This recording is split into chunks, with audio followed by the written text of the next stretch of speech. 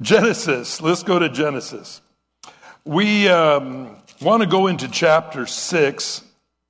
But again, like I said before we do, we want to look at the context of chapter 5. Now, this particular passage of Scripture has a lot of controversy about it as we get into who the sons of God were, and then that opens up another whole set of issues, and I'm going to try my very best. One of the things that God uses me in is to as apologetics, I do, and I host a live call-in radio talk show, explaining Scripture and bringing things into context.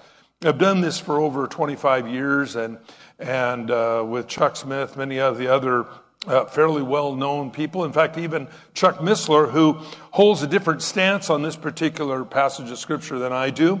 And so I want to be fair to everybody.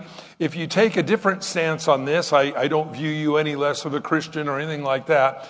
But there's reasons why I believe if we look at this in context, you're going to have a better understanding of not only this, but what we find here kind of works its way through the entirety of the Bible. And I believe that's why it's so important. So let's pray. Father, as we go to your word this morning, we just ask you that your Holy Spirit would speak to us. Give us your wisdom that comes from you. And Lord, that we'd be better equipped and understanding to defend our faith in these things in these days that we live. In Jesus' name, amen. Well, before we go any farther, let's just go to the very last verse of chapter 4. Very last verse of chapter 4, that'd be verse 26. And here it says, as for Seth, to him a son was born. His name was Enosh. And this is the part I'm most concerned about. Then men began to call on the name of the Lord. Now, what is interesting here is in the original language, it doesn't give us how they were calling on the Lord. Some versions say, well, they were profane calling on the name of the Lord. Some say, well, there was a slight revival. I don't know. But I do know this, they began to call on the name of the Lord. And I know that oftentimes when people use the name of the Lord in vain, that is a call on the name of the Lord. God damn, some awful thing that they'll say. And they're calling upon God to do something. Well, some people believe this is what it was, because what you're going to find through chapter 5 is an ebbing away from the principles and the part of God. Now, again, let's just go to chapter 5. We'll read a couple of verses here. This is the book of the genealogies of Adam in the day that God created man and made him in the likeness of God. By the way, and I've shared this so many times, you're created in the likeness of God. You're not a cosmic mistake.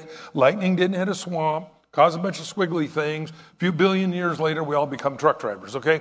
That is not what happened. You are divinely and gloriously designed. No one has ever been like you on this earth ever before. No one will ever be like you on this earth ever again. So you're unique in the time in which you are. And I believe this is one of the reasons why it's so important to spend a little time with God saying, hey, why am I here? If you don't, you're going to be emulating or copying somebody else. Well, this is what they're doing. I guess this is what I need to do. Well, you know what? You don't look like them. You don't act like them. You don't have the same events in your life that was in their life. And so really, the old saying, you can't wear somebody else's shoes. You can't. You need to go to God and say, God, what do you want me to do? Now, it's so easy, friends, especially in a copycat society, to look around and see what is everybody else doing, and that's what I'll do. This is what we call fads. This is what we call trends. This is what we call, really, lack of inspiration. Because when you go to God, God will inspire you to do what he's called you to do. And again, just as no one else has ever looked like you on this planet, God's got a specific call for you to be about your Father's business. And this is really important. So whether we're looking in the book of Genesis, we're looking in the Gospels, or whether we're looking in Revelation, the very last chapter of the Bible, your book of the Bible, you're going to see that God has callings on every one of our lives if we'll just spend some time to say, God, what is it? See, this is what when we talk about being born again, that's what this is talking about. We're saying, I'm going to abandon my attempt to either copy what society is doing or what I think is best for me. And God, I'm going to bury that, and I'm going to, from this day on, do what you want me to do.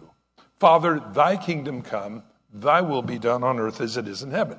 See, and by the way, that's the only place you're going to really find fulfillment.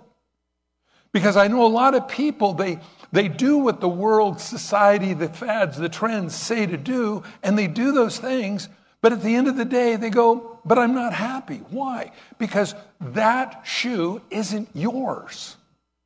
And only God is the master shoe fitter to put on your feet where he wants you to go. You know, the Bible says a man who loves God, his steps are preordained. And that's important to remember. When you stop to think about it a minute, God's got a special thing for you to do. And again, that's just why I believe it's important, just as Jesus taught the disciples to pray, thy kingdom come, thy will be done on earth as it is in heaven. Well, it tells us here that God made us in his likeness. Verse 2, it says, he created them male and female, blessed them, and called them mankind in the day that they were created. Now, by the way, he blessed them. You have to remember, God's heart towards humankind is to bless. You say, well, what about all the bad things that happen? Well, again, I think we cause a lot of our own problems, friends. As I look at my own life and being in my 60s, I look back and I go, I've created most of my own problems. But the greater thing to remember is this: God is bigger than anything wrong you've ever done. And because of that, we can give it to God and God fixes it. And I've shared this so many times. The religions of the world will tell you in some way, some mental state, how to get right with God. Go burn some incense sticks, go knock on some doors, wear certain clothes, recite mantras, focus on the third eye in the middle of your forehead. Yeah, they got all kinds of goofy stuff you do, okay, to get right with God. But see, the thing is, Jesus made us right with God. And then Jesus restores us. Oh, I love that. Religions of the world offer no restoration for you as an individual. They might tell you how to mentally get right with God, but that's as far as it goes. God, actually, the Bible says, he restores the years the cankerworm has eaten. You think about that. I need to be restored. You need to be restored. And if you're not being restored, let me share something with you. You are in Devo. Years ago, there was a band called Devo. And what it really was short for was de-evolution. In other words, you're going the wrong way. And I thought, how interesting that even in the world, non-saved people recognize that they're in a state of going backwards. But see, God doesn't want you to go backwards. God wants you to go forwards. But he wants you to go forwards with him. Because if you don't go forward with him, you're going to be walking into the mouth of the lion. And that's a dangerous place to be. So he says, he blessed them. Verse 3, and Adam lived 130 years and begot a son in his own likeness after his image. His name was Seth. Now it goes on and it tells us that Seth had sons and daughters, and this is why this is important. And so we're all gonna be Bible scholar students here, okay, today. Chapter 5 deals with the genealogy of Seth. Now, we remember Cain killed Abel. The Bible says that Adam and Eve had many other sons and daughters, but what's important here is chapter 5 deals with the lineage of Seth. Now, God made a promise to Eve that through her, Satan's head would be bruised. That's a mortal wound. That'll kill you. But, in fact, that Satan will bruise her child's heel. That's a recoverable wound. You might limp, but it's recoverable. God made a promise to Eve. And so even Adam and Eve recognized the importance of this particular son. Adam and Eve had many other sons, many other daughters, but they recognized that Seth was extra special, you might see. Now, in the lineage here of chapter 5, which we went over last week, we came across a couple of renowned persons. Number one was Enoch, the Bible says. The Bible says Enoch walked with God, and God took him before the great flood. Now, I think that's important because I look for God to take us out of this world before God's great judgment, as we know, as the tribulation period comes upon the earth. But another one that's very much important in the lineage of Seth is Noah. Now you're starting to get the idea of all these genealogies, how they work. And by the way, by simply using math, you can begin to realize that, as it says, they begat many sons, many daughters. We have a general idea of how many children you could have in this amount of time. Multiply that by the number of people on the earth. And they estimate there was probably as many people on the earth at the time of the flood as there is today. Now, that's pretty amazing, really, when you think about it. But people lived to be 1,000 years old. Imagine living to be 1,000 years old. Imagine actually being able to pay off your house or pay off your car before you die. I still think that's a neat idea. Well, this is what happens. Now, as we go into chapter 6, recognizing, and now always remember this, in the original writings, there was not the graduations or the divisions that we find. In other words, chapter 5, chapter 6, chapter 7. It was all one long story, reading verse by verse, okay? So chapter 5, the lineage of Seth goes right into Genesis chapter 6. Now it came to pass, and we'll go to Genesis 6:1. It came to pass, when men began to multiply on the face of the earth, daughters were born to them. Now, we have to realize a couple of things here. There are always in every crowd those who are aware and those that are not. There are those that have a true relationship with God and those who either don't care or don't understand who God really is. Now, one of my great heart's desire for all of you and all of the people listen by radio and by the internet is that you would know God in a personal way. Not just the God that's over there somewhere doing his thing and, hi God, hello, how you doing? I stopped by God's church last week. He's doing good. Got a good looking building here. God, you're doing good. All right, well, hey, see you next week. Next year. Next decade. No, God's part of our life on a daily basis. And it says, daughters were born unto them. Now, we have to realize, if we take into context chapter 4, 5, and now 6, there's a moving away from the heart of God. In fact, we find this great flood that comes upon the earth is because of man's rebellion. And so we have to, again, realize that we can't just stop and start through the Bible or tear things out of context. But if we read consistently through the Bible, you have the lineage of Seth. Now, you're going to see why this is important in just a second. But there was daughters that were born into people of the world. We understand that. The problem is, it says that the sons of God saw the daughters of men, and they were beautiful, and they took for themselves of whom they ever chose. Speaking of the wives. Now, here's an important thing. The question ultimately comes down, who are the sons of God? And I understand that question. Some people say, well, because the book of Job talks about the sons of God being angels, these are angels that cohabitated with human beings and begat super babies. Well, what's wrong with that?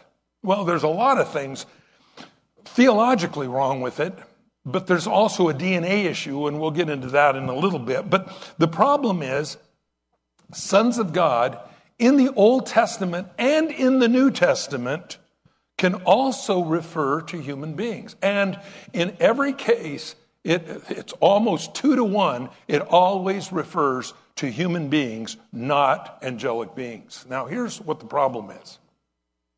God made a promise to Eve saying that through your lineage, through your seed, there would be one that would reverse the curse.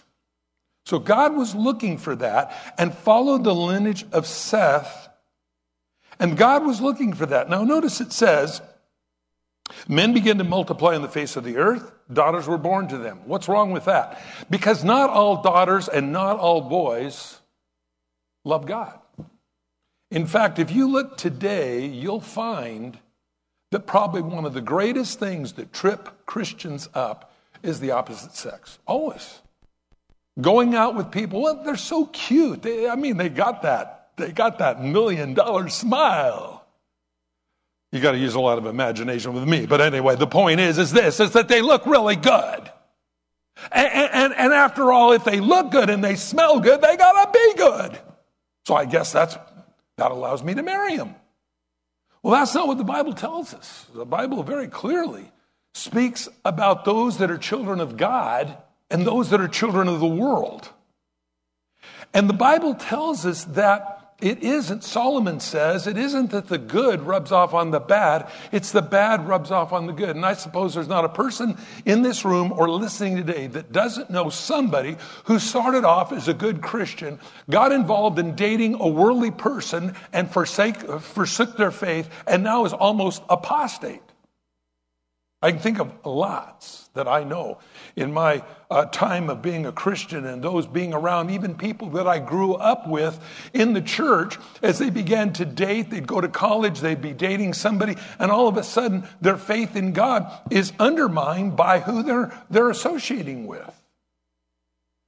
I personally believe the sons of God, as it tells us in the book of Psalms 82:6, you might want to write these down. Isaiah 41:23, that the children of God or the sons of God, Ben Elohim, are human beings. They're simply people who love God, but got sideswiped by people who didn't. The daughters of men. Now, it gives us a little bit more information here. The sons of God, the daughters of men, they were beautiful. And they took for themselves of whomever they chose. Not whoever God chose. I really believe that God has the right person for every person on earth. I think what causes that not to happen is when we get into sin. I think that sideswipes it, and I think that messes things up. And I believe when a person truly seeks the Lord, I believe God will bring not only the right people for friends in their life, but the right spouse for them as well. I just find that all the way through the Bible. And somebody says, well, the right person is the one that you choose. I don't believe that. I look through the Bible, I see there's enough evidence, whether we look at Adam and Eve, that God had the right spouse for Adam, as we do all the way through the Bible and how God works. Well, he tells us here, they saw and they chose. It wasn't asking God who he chose for them. And I believe this is a great place of downfall for people. And so the Bible clearly says, do not be unequally yoked together with non-believers. Now that means in marriage, that means in business. Yeah, but they're so nice. Yeah, but they serve a different God than you do. They serve themselves. You as a Christian, you serve God. And so what you do, the essence of your life is to, thy kingdom come, thy will be done on earth as it is in heaven. But when you're not born again, their prayer is, my kingdom come, my will be done. You put those two together, you're going to have issues. You're going to have problems. And this is why it's very important that we need to be very careful, first of all, who we marry. Second of all, who we associate with as friends. Because the thing is, again, those people can influence the way you think and corrupt your heart. So it says, whom they chose. It wasn't who God chose for them, it's whom they chose. And the Lord said, verse 3, my spirit shall not always strive with man forever. Indeed, his flesh and his days shall be 120 years. God saw the wickedness of human beings. And the problem is, just that it would be really neat to live 1,000 years and pay your mortgage off. The problem is that, I don't know if you know, but, you can kind of get good at sin. You can get really good at doing righteous things too. But you go, wow, if I would have only done this instead of that, I wouldn't have got caught. So the next time I do it, I'll do it this way. And you become a conniving scoundrel. This is a great problem. Well, it is interesting that God cut man's life expectancy back to 100 years. 120 years. Now, we find it's not even that today. I always like it when you see these TV talk shows, and they'll go, how old are you? Oh, I'm mid-age. I'm midlife. How old are you? I'm 60. No, dude, you're over the hill. No one goes 120. You're gone. So here's some of the problems that we see here. We realize that unless a person changes, they become more of whatever they are. Have you ever noticed that? I don't know how many people here you've ever gone into an old folks home, and you'll go in there and you'll see some of the sweetest old people you've ever met in your life. And I have been in an old folks home and met some of the most foul-mouthed, hard-nosed people I've ever met in my life. And it's weird. Time sets you into whatever you are. And so I really believe that when we become born again, we yield ourselves to God, and God continues to work that. I remember I had a couple of aunties years ago that devoted their whole life to serving God. And I remember that they would, my mom would bring me over and say, okay, mow their lawn. I mow their lawn. She'd give me $5 and I'd mow their lawn. I remember I was over there mowing their lawn. She'd usually go shopping or something for them, get them groceries and stuff, leave me there to mow their lawn. I remember one time my auntie, she said, come over here. And I said, okay. And I remember sitting down on the couch, on a swing with her. And she said, I want to pray for you. And I thought, I'm 12 years old. Okay. And we're on the swing, and she said, I just want, God, you to be able to have him speak to the whole world. And I'm sitting there swinging and go, oh, man, loony auntie. She was right. Soft heart, giving heart. But I've been around older people, and they're stingy, and they're hard-nosed, and they're foul-mouthed. I just ask you just a simple question. Are you on the right road this morning? Do you see yourself becoming more conformed to the life of Christ or more conformed to yourself in bitterness? These are questions that we have to ask. And so he says, 120 years, that's it. You're done. So what are we going to do with these 120 years? What are we going to do with our 100 or 75 years or whatever? By the way, you don't have to be old to die. I still, and as I am, as probably most of the world was, Kobe Bryant crashing in a helicopter. And you know what's so weird? Solomon got this in the book of Solomon. He said, it's really weird. How does a rich person die? Just like a poor one. It doesn't matter whether you eat canned Alpo under a freeway overpass, get botulism and die, or you're the richest person in the world and die in a helicopter crash. It's weird. It's like not fair. All my money does not make me live longer. And you stop to think about that. 120 years, maximum top end, and you find people that live different lives. What are we doing with the life we have? We have to sometimes do that. I think sometimes Sunday mornings are really good for reevaluation of life expectancy. I think it's really good. I'll tell you another good time is when you go to a memorial service, friend dies, or mom or dad or loved one dies. That's really good. I call them mile markers on the road of life. And when we look at it, we go to a memorial service or a funeral service, and we're sitting there and everybody's around there, and there's no guarantee that we won't all be back in that same room next week with one of the other people, or even me.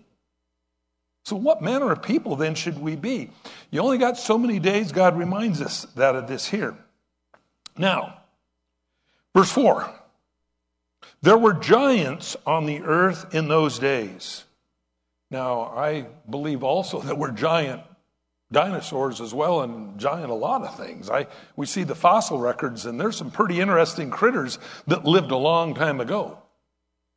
Well, here it says, there were giants on the earth in those days, and also afterward. Now, I don't know if you like to underline things in your Bible, but I would suggest this. Underlined and also afterwards. Why is that? Let me ask you a question. We watched the Super Bowl game. And then afterward, we went and got ice cream. When did I get the ice cream?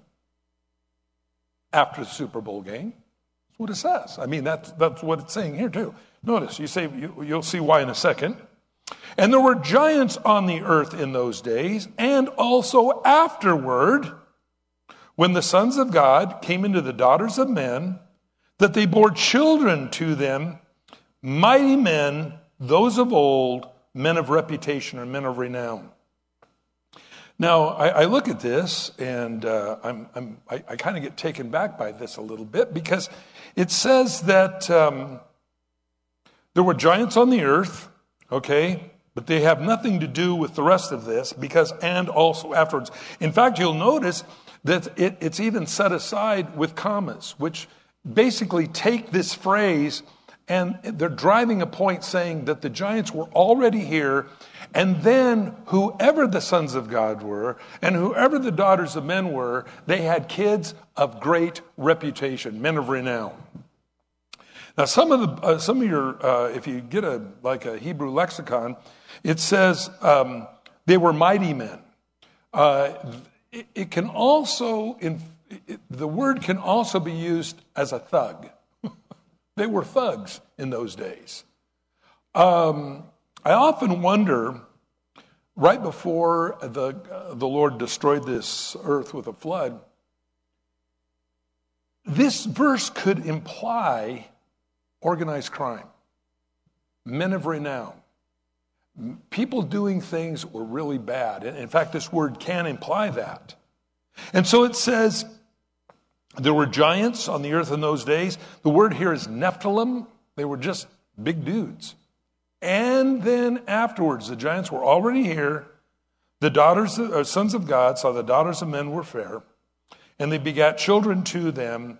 These were mighty men, men of old, men of renown. I don't see the great connection between these being fallen angels and human beings. Based upon, again, Psalms 82:6, Isaiah 41:23, Ben Elohim, referring to people who love God, being called the children of God or the sons of God. And every time in the New Testament, the sons of God appear, and this is found in John chapter 1. To them gave he power to become the sons of God, to as many as them that would believe on his name. 6 times you find the phraseology sons of God in the New Testament. Every time it refers to human beings.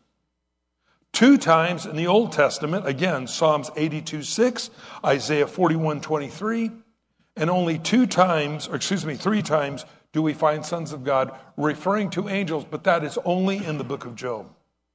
Now you say, why is that important? Well, because of this. They came to Jesus, the Sadducees. Now, the Sadducees didn't believe in life after death.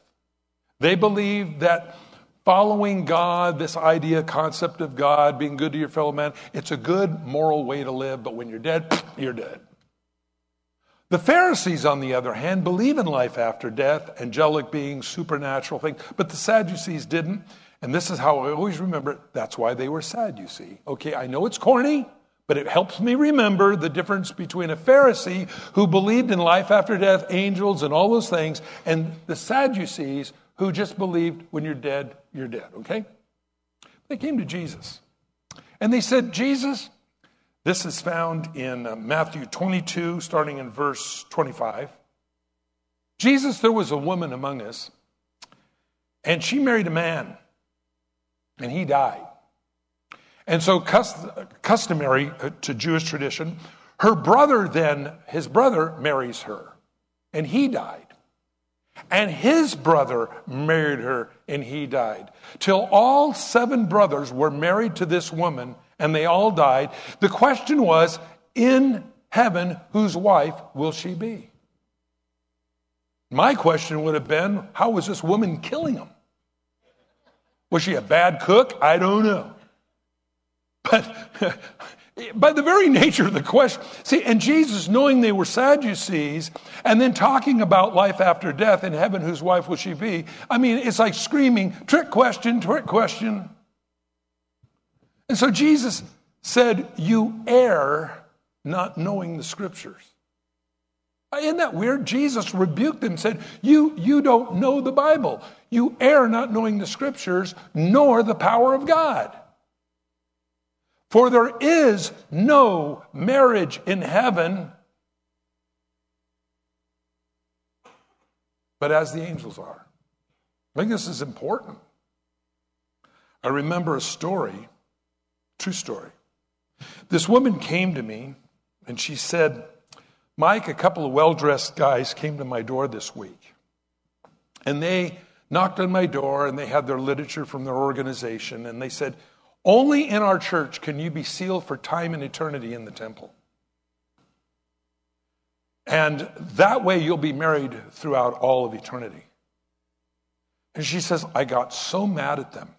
She said, get out of here. I don't want to talk to you anymore.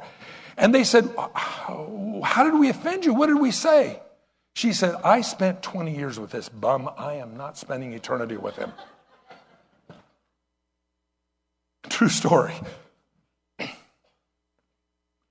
The point is, he said, you err not knowing the scripture or the power of God. They neither marry nor given in marriage, but as the angels are. When people say that these are angelic beings, I've got to ask a couple of questions. First of all, do we find anywhere in the Bible that angels create anything, make anything? The answer is no. They are warriors, they are messengers, they're protectors, but we never find them creating anything. It seems that God has given the ability to create, believe it or not, moms and dads and moms, to us. We're the ones that create things. God made us in his image. God's the greatest creator, inventor, designer in the world. And he gave us that capability to do that. But you'll never find anywhere in the Bible angels create or make anything. That's the first one.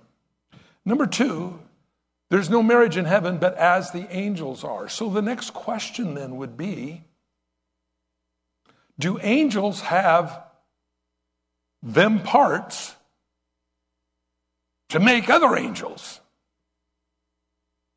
Well, knowing that that is not how, and we find no word of this anywhere in Scripture, God created the angels and he made them, but there's no word about them making more, the angels making more angels. You don't find that. That's what God gave to us. And so being that God doesn't waste, why would he put parts on angels that were never going to be used? Logically, it doesn't make sense either. So when you look at this is why I have to reject the angels being the sons of God and move more towards the Psalms 82:6, where we're children of God, Ben Elohim, Isaiah 41:23, also speaking of us being that. And you say, well, why is that important? Because it transcends into other aspects of the Bible. Now, in Matthew chapter 24, starting in verse 37, Jesus talks about this. Now, what we're reading about in the timeline is right before the great flood came upon the earth. Jesus said in Matthew chapter 24, as in the days of Noah were, so shall the coming of the Son of Man be. They were eating, drinking, marrying, given in marriage until Noah entered the ark. Now, it doesn't say they were eating, drinking, having wild sex orgy with angels. No, it doesn't say that. Sorry. I think Jesus would have told us about that. But it doesn't say that. Now, here's why. If we get off in an area, it would transcend into all of it. You know, the thing is that I believe that God's word is a very intricate, dovetailed love message to all of us human beings. First of all, to show us that we're not a cosmic accident, that God has a divine purpose for every one of us, if we'll yield our life to him, we'll understand what that's about, and that we don't get off into avenues that do not produce anything. This is what religion, friends, can't do, and this is why I'm basically opposed to men's religions. Religion never restores you to your heavenly Father. You know, that's what God wants from us, is a relationship whereby we say, Daddy. Jesus said, when you pray, pray like this, Our Father. Now, I go over this a lot, but this is what every religion misses, and even in the Protestant world, even today. Well, you know, I worship on Saturday. Well, good. That doesn't make you a child of God. Your heart relationship with your Father makes you a child with God. This is the problem. Rules and regulations. I had a call this past week on Every Man an Answer. And he asked the question, he said, well, what about all in the Old Testament, the new moons and the Sabbaths and the festivals and Passover and first fruits and all those things? Aren't we supposed to be keeping them now as Christians? Paul tells us they're the schoolmaster that brought us to Christ. They were the thing that they had until the real thing came. It would be like that in this box someday we're going to get the gift. And then the gift shows up and there it is. It's beautiful. It's awesome. It's there. And we go, wow, let's go back and worship the box. Oh, wonderful box. You're such a wonderful box. No, you actually have the manifestation of what the box was about in your midst. And I asked the guy this question. I said, are you married? And he goes, yes. And I said, do you kiss your wife because you want to or because you have to? And he said, well, because I want to. And I said, that's the difference between the law and the Old Testament and God's grace in the New. See, the law makes us do things. Thou shalt not. And we go, okay, I won't do that. I'll be a good kid, okay? That is a legal relationship. Now, does it work? Well, as we study Scripture, we find it doesn't work very well. In fact, when you get to Acts chapter 15, when Gentiles started getting saved, they said, what laws are we going to put on the Gentiles since none of our forefathers could keep them anyway? So we understand that the law does not save a man, but the law will show you your need for a Savior. But when we become born again, God's grace comes upon us. And that is what changes, and no longer a legal relationship, but a love relationship with God. Now, somebody from a distance might look at a man kissing his wife and say, oh, they both have the same relationship with their wife. No, not necessarily. The act might be the same, but the heart can be completely different. And that's the difference between a love relationship and a legal relationship. God wants, through Jesus Christ, for you a love relationship where you cry, Daddy. Now, I don't want to take that daddy relationship for granted, saying, well, I can go out and do what I want because I know Daddy's going to forgive me. But I want to understand that that's the relationship God wants to have with us. Big difference. And so nothing you and me do, isn't this great to know? Make me more lovable. You're lovable the way you are to God. And that's an important thing. So in other words, me saying, well, I wear blue, or I worship on this day, or I do this, or I do that, doesn't make you any more a child of God. What makes you a child of God is your decision to say, Daddy, adopt me. And God does that. Well, as we look at this here. Verse 5. Then the Lord saw the wickedness of man was great on the earth, and then every intent and thought of his heart was only evil continually. That's what the whole world was about. Hey, we were nasty yesterday. How much more nasty can we be today? And you know what? God saw that. And so the Lord was sorry that he had made man, that he placed on the earth, and he was grieved in his heart. Now, is it that God did not know that man was going to go sideways? Yes, God knew that. This is basically from man's perspective. But I believe it does grieve God when God says, I had so much to give you, so much to offer you, and instead you chose the wrong way. So the Lord says, I will destroy man whom I've created from the face of the earth, both man and beast, creeping thing, birds of the air, for I am sorry that I have made them. Man, imagine that. God saying, I'm sorry I made man. You know, there's things in my life I've done that I'm sorry for. If you've ever painted a car with a bug sprayer, you're sorry you did that.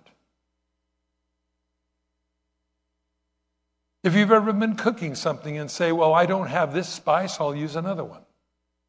You're sorry you did that. I'm sorry I did this, sorry I did that. I think there's a lot of sorries that we have in our life. But the one thing God wants from us is repentance. It's something that man isn't good at doing. But notice verse 8, this descendant of Seth, and this again, why I believe this is important. But Noah found grace in the eyes of the Lord. We're going to stop there today. Noah found grace in the sight of the Lord. He was the exception to society in those days. Now, first of all, it says the whole world basically corrupted themselves, and Noah was an exception. Do you realize you're an exception in your generation as well? Pray this morning you recognize that. If you don't, we're going to pray right now, and you can accept Christ as your Savior. You can change from serving yourself to serving God. You can change from having everything you accomplish in your life die when you die, or the things that you do will follow you throughout all of eternity. I've had people tell me, I don't care. As long as I get to heaven by the skin of my teeth, I'll be happy. Well, that's a stupid way to live. Let me explain why. You may not care about rewards today in heaven, but I guarantee you when you're in heaven someday, you're going to be glad you're getting some. And you'll remember me telling you this. Lay up for yourselves, as Jesus said, treasure for yourself in heaven where moth, steel, rust, thieves don't break through and steal, but things that will last forever. God offers us in salvation to trade away something we can never keep. All the money, everything we have, we can lose the minute we die. Or you can lay up for yourself treasure in heaven that you will never lose.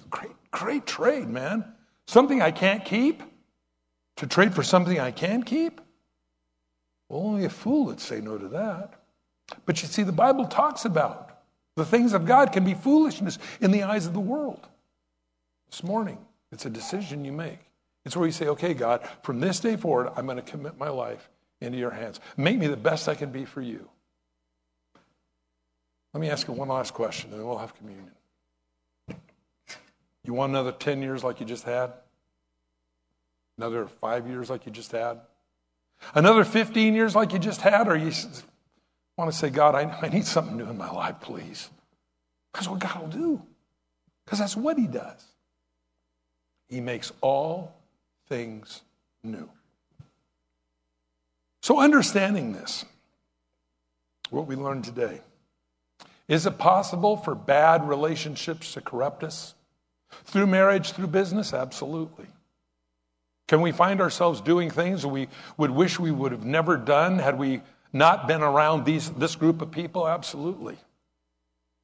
This morning, if you're tired of doing it yourself, I just invite you, we're going to pray. You can ask God to come in your life. And you can turn your life over to him. Let's pray. Father, I come to you in Jesus' name. I'm sorry for the foolish way that I've lived. And so now I commit my life into your hands. I ask you to make me the best I can be for you. Jesus, I believe you died on the cross for me. Your blood covered my sins. And so write my name in your book of life. I never want to be scared of dying ever again. And I want my life to mean something while I'm still here for you. So now fill me with your Holy Spirit. Empower me that I can do what you've called me to do. And Lord, may I walk in your love each and every day in Jesus' name. Amen.